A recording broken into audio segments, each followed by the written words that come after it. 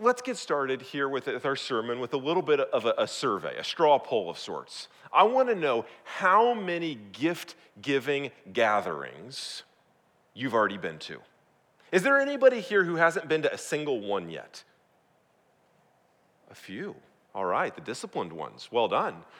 How many have been to one? See, I've been to one gift gathering so far. Okay? How many have been to two? I've been to two so far. 3? Who's been to more than 3? A few party animals here. Not a lot of them, but a couple of them. Okay. All right, now everybody who's been to a gift-giving gathering, so the first couple haven't been to any, you're not part of this little exercise. That's okay. Everyone who's been to one so far, I want you to all say right now, the favorite gift that you received. All right? Count of 3. 1, 2, 3. No, you guys didn't participate. That's not how that worked. The favorite gift that you received, when I get to 3, we're all going to say at the same time. 1, 2, 3. I love that gift. One of my favorites. Hey, gifts aren't the reason for the season. We know that. But they are a pretty major reason or a major part of the season. And, one of the ways I know that I'm getting older is each year I get more and more excited for that one gift. You know which one it is. The new socks. That's how you know. Like that's kind of the litmus test on their way up. And maybe you're more or less excited about new socks each year. But do you remember when you were little? You remember when you were little and you desperately wanted the biggest gift? Maybe you're big and you still desperately want the biggest gift. It happened to me one time. I got the biggest gift. I've never forgotten. We were at my grandparents' house in Atlanta, and all my cousins were there. That's like the best time to get the biggest gift, isn't it? When there's a ton of witnesses that you can gloat over and grow in arrogance and pride. There was this one gift that was way bigger than all the others. And so we had a designated gift distributor. And so they would go under the tree, and they get finally to the biggest one, and they pull out the name tag. Justin. I was on top of the world. This was amazing. And at that point, it didn't really matter what the gift was at all. It could be something I hated. I got the biggest one. And I would have won Christmas, as if it could be won. It turns out it ended up being my very first golf bag. Pretty big gift, right? Try and wrap that bad boy up. And I don't remember a whole lot about the golf bag. I remember receiving it far more than any joy I got from it, as you can see here. And today we gather to celebrate a gift that's far bigger than any golf bag or any gift that'll be under your tree. We're here, obviously, to celebrate the gift of Jesus Christ and the salvation that he brings. He's the greatest gift in all the universe. But unlike my golf bag, unlike that, he's to be received and remembered and enjoyed. Not merely received and then you sort of move on and find other things. We know that Christmas gifts, they come and they go, and what seems thrilling today about what you received by February or March, a good percentage of that will be forgotten. But Jesus is never to be forgotten, always to be remembered, always to be celebrated. His gift is totally different. And so this morning I want to look at 3 things about his gift that we can take away. 3 things that God wants from you this Christmas. 3 things God wants from you, from every single one of you this Christmas. And here's the first thing. He wants you to understand his gift. God wants you to understand his gift. See, from the very beginning, there was a clear purpose. Pastor Steve read a minute ago from Luke chapter 2, but if we would have read from Matthew 1, we would have read about Jesus, that he came to save his people from their sins. Even as a baby, that was the purpose. Or as 1 Timothy 1 would say about the gift, understand what is this gift. 1 Timothy 1:15, the saying is trustworthy and deserving of full acceptance, that Christ Jesus came into the world to save sinners, of whom I am the foremost. So you look at Matthew 1, who Jesus was. He came to save sinners. 1 Timothy 1, same concept. He came to save sinners. Paul said he's the foremost. It sort of forces us to ask the question, well, why do sinners need to be saved? It's because they had committed sin. They had offended a holy God. They said, God, we don't want to go your way. We want to turn, we want to go our way. And so to understand the gift means first and foremost that Jesus' gift is about God before it's about us. It's so easy for us to try and twist things and make Christmas mostly about us, to make Jesus mostly about us, to make God mostly about us, what he gives to us, and it's mostly about him. How we can be made right with him, how there can be a relationship with him, how his holiness can be, saved and preserved and maintained, not violated. Sometimes we say of the gospel, the story of the whole Bible, we'll summarize it in 4 statements, short ones. We'll say, God is holy, I am not, Jesus saves, Christ is my life. To say that God is holy, he's perfect.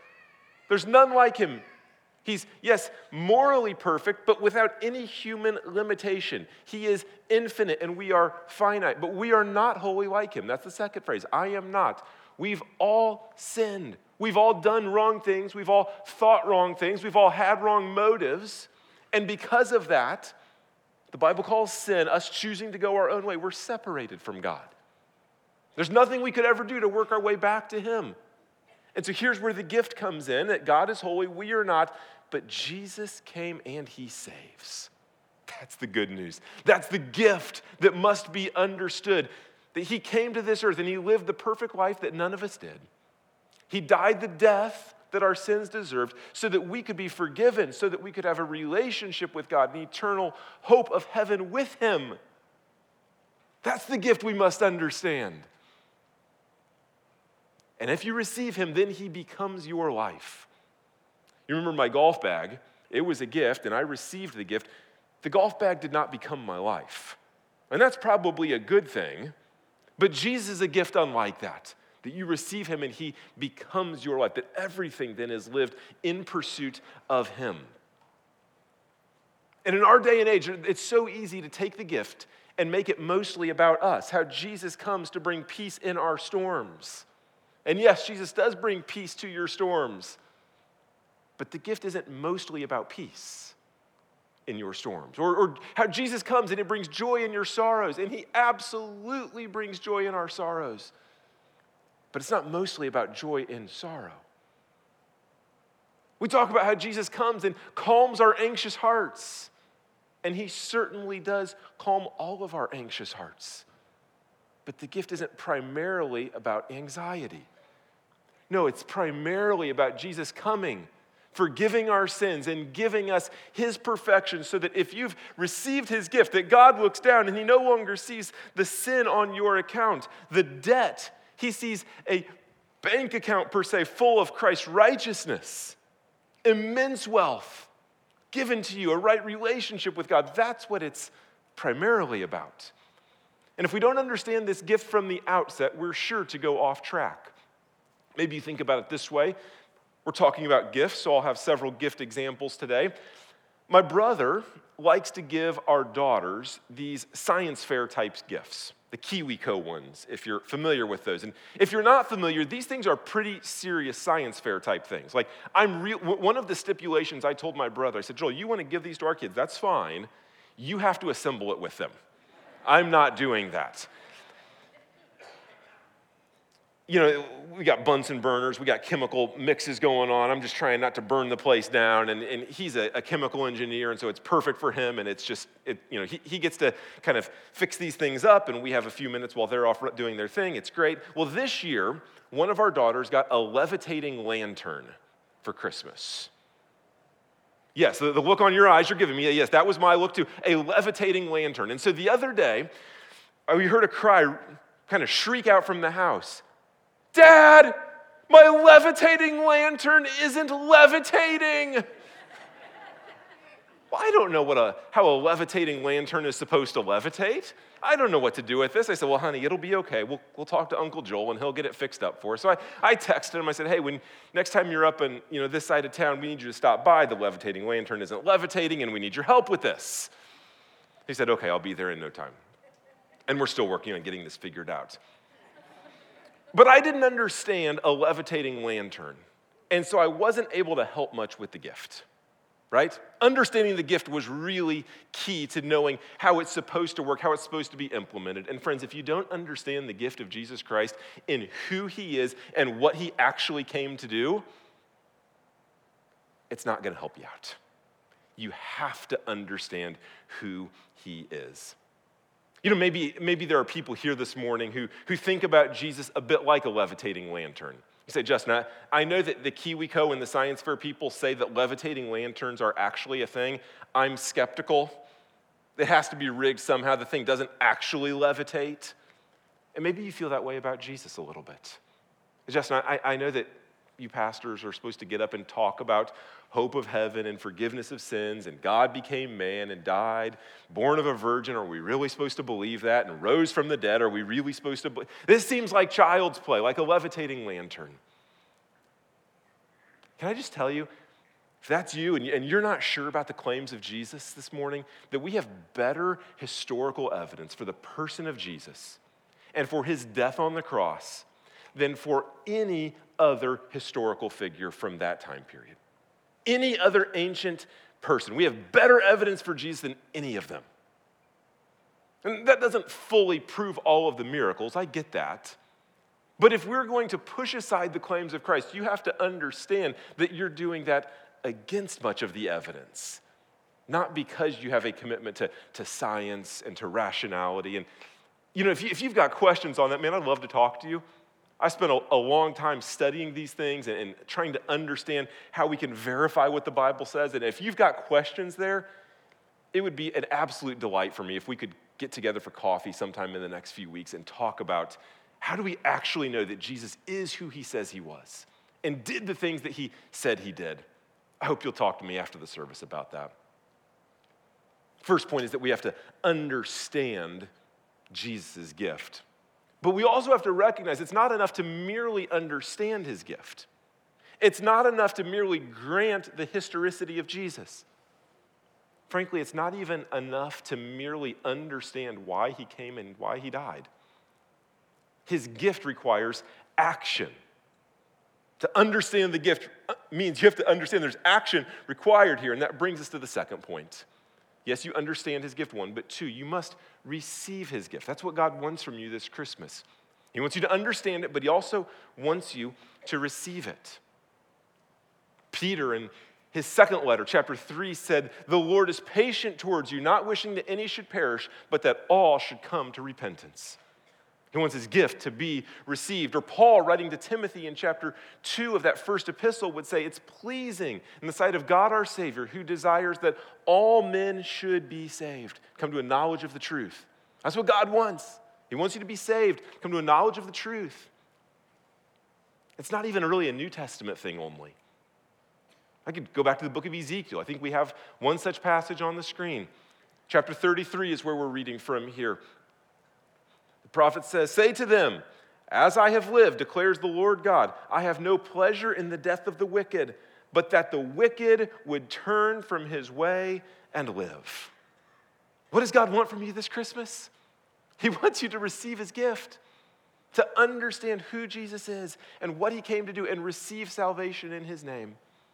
It requires faith, what we might call trust, trusting that Jesus really lived, really died, really paid the penalty for your sins.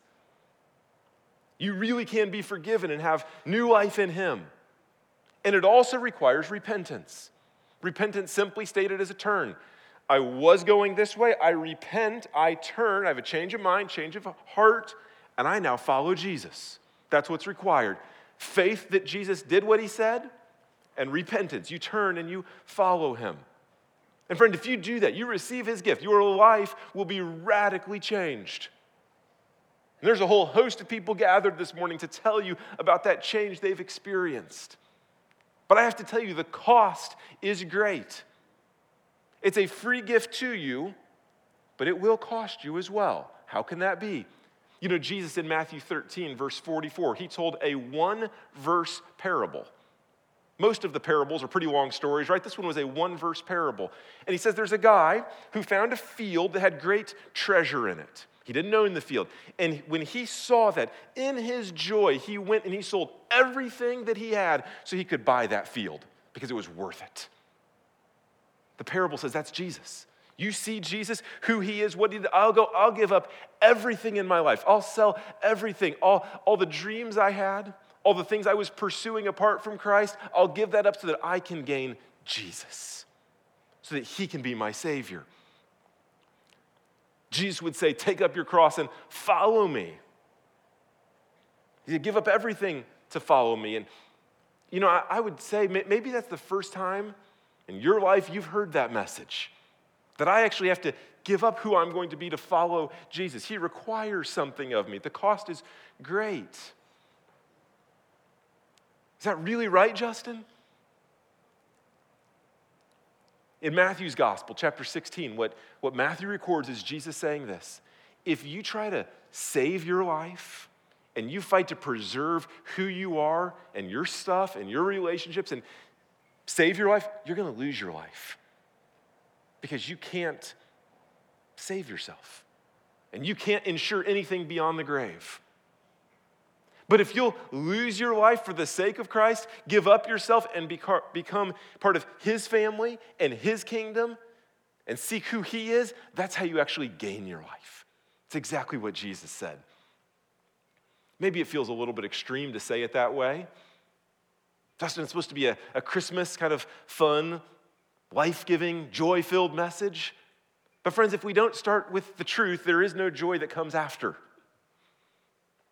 Maybe think of it this way. I remember as a kid taking a gift to a friend's birthday party. I bought him a pack of baseball cards. I thought it was a good gift, but I wanted it to look more impressive than it was. So I wrapped it up, and I put it in a box, a little box. And then I got a little bit bigger box and put the little box in the bigger box, and then I got another box, put it in the box, and so on and so forth. Turns out I had a box that I could barely carry through the front door. Well, I showed up at my friend's house, and he looked at it and thought, wow, Justin got me an incredible gift. So we go through the birthday party, routine, all the fun stuff we're doing, and we get to the present part, and he tears into this thing and rips the paper off and opens the box, and a box. And he opens the box and a smaller box, and a smaller box, and a smaller box, and a smaller box. He got into the smallest one, and he looked at it, and you could see in his eyes, he was kind enough not to say this, but in his eyes, he said, is that all there is? And maybe that's a parable for your life a little bit right now. That you're seeking joy in the biggest gifts that this world can provide. And if you finally get them and you unpack it and you pull it out and pull it out and pull it out, you look at it and you say, that's all there is? Guys, apart from Jesus, you try and save your life, you will lose it. Every promise of this world, it overpromises and underdelivers. It cannot satisfy you. It never will. And so this morning, the call is very simple for you. Receive the gift of Jesus Christ, the forgiveness that he offers. Stop chasing the wrong gift and pursue him. You simply say, Jesus, I'm asking you to forgive me of my sins. I believe you that your death paid for them. And there's new life to be had in you. And so I'm giving everything to you, my time and my talent, my treasure. It's all given to follow you, Jesus. And you also say, Jesus, I'm giving you all the stuff that maybe the rest of this world doesn't want. Because I feel maybe like a bit like one of those shepherds in Luke 2, that the world didn't think we're very special, and the world doesn't think I'm very special either. So I'm going to give you all my emptiness. Jesus, I'm going to give you all my sadness. I'm going to give you all my addictions, the ones nobody knows about that I try and keep hidden. Jesus, I'm going to give you my broken relationships. I'm giving it all to you. Will you take all of my life and make me a new person? And he says, yes, I will. Friend, it doesn't matter who you are. It doesn't matter what you have. It doesn't matter who you aren't or what you don't have. Jesus wants you to receive his gift. And I trust this day that you'll receive his forgiveness and a new life in him. And this Christmas 2022, will be an unforgettable one for you, because for the first time you found life in Jesus Christ, forgiveness of sins, and an eternal hope of heaven. There are some of you here this morning who say, Justin, I understand his gift. I know that Jesus came to save sinners. and I have received his gift gladly. So these first 2 points are good reminders for me. But is there anything that God wants from me this Christmas as someone who understands and has received his gift? And the answer is yes. There's a third thing God wants from you. He wants you to delight in his gift. He wants you to delight in his gift. Now, if you're in this third category of someone who has understood the gift and received it, take that to be you are a Christian. You likely come to Christmas and see all sorts of threats to Christmas. You're probably seeing threats from secularism in our country growing. And there's threats being posed to Christmas from this growing secularist movement and all sorts of ideologies that are very concerning to you. You probably see threats to Christmas in materialism and consumerism with a drive for more that crowds out and chokes out the heart of Christmas. You may see the threat of busyness around Christmas. There's just so much going on that I don't have time to be still, to sit down at the feet of Jesus like Martha did and wonder at who he is. All of these are very real threats to Christmas, but I might suggest this morning that the greatest threat lives in each of our hearts, and it's spiritual boredom.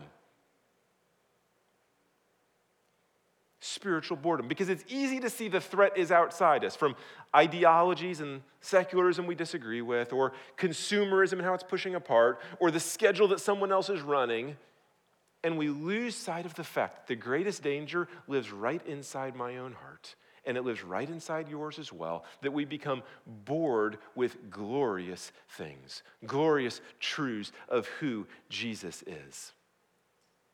If I drew your attention back to Luke 2, where Pastor Steve just read from, that said, immediately the heavenly host came and they were delighting.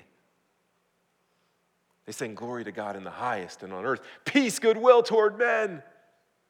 It had gripped their hearts. And the shepherds, when they saw, immediately went to see what had happened. Wow! They dropped everything. And they let it keep dropping because then they went and told others.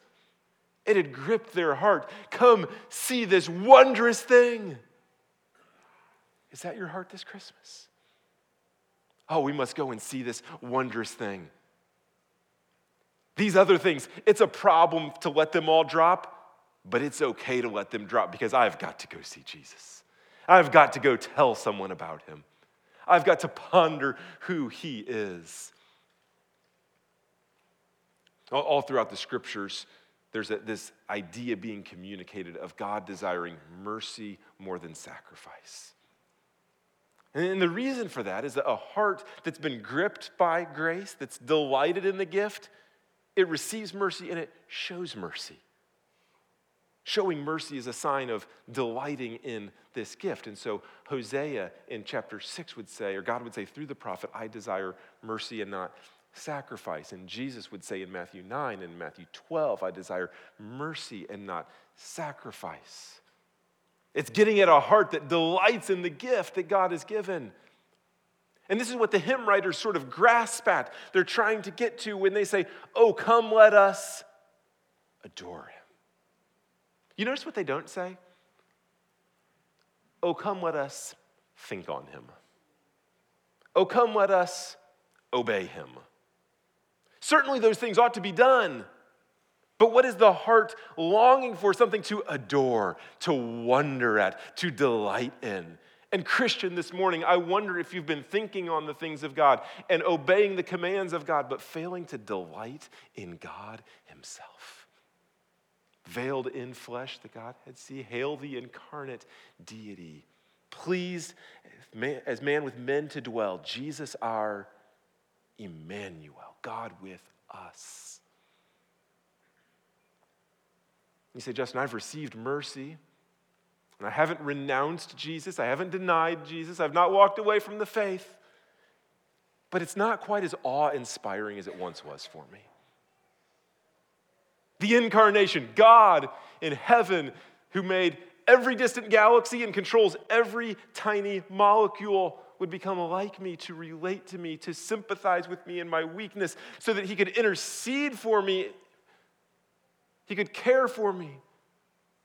That should be jaw-dropping to me, Justin, and somehow it just sort of seems like, yeah, that's true. Now can we go open presents? Friend, God wants you to delight in his gift.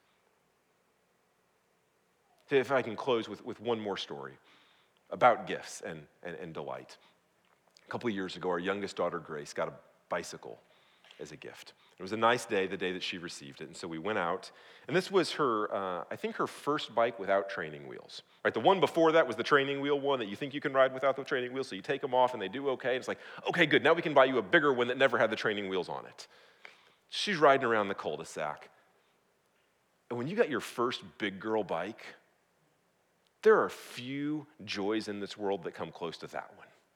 And you could just see it on her face. She's pedaling around, hair blowing in the wind, kind of out from under her helmet, smiling mile wide, ear to ear grin. I can't tell you how much I delighted in just standing there at the edge of the driveway and watching her have joy in that bike. Did she say thank you to me? Yeah, she did. But it wasn't really her saying thank you that I was after. And did she give me a gift? Well, she did give me a gift for Christmas that year. But it wasn't really her gift that I was after. What was the best thing she could do? Find utter joy and delight in that gift and just ride that sucker around the cul-de-sac again and again and again. And I could just stand and watch it forever. She delighted in it. She loved it. Guys, the way I desire that for my daughter, to find such delight and joy in the gift, that's what God desires from you. That you would never get past the wonder of round and round, pedaling your bike, remembering who Jesus is, that God would become a baby for you, to love you, to care for you. Not because you were all that special, because, let's face it, none of us are actually that special. But because he said, I'm going to make you special by shining my love on you. Wow, that's something to delight in. Friends, this Christmas, understand his gift, receive his gift, and delight in his gift. Let's pray.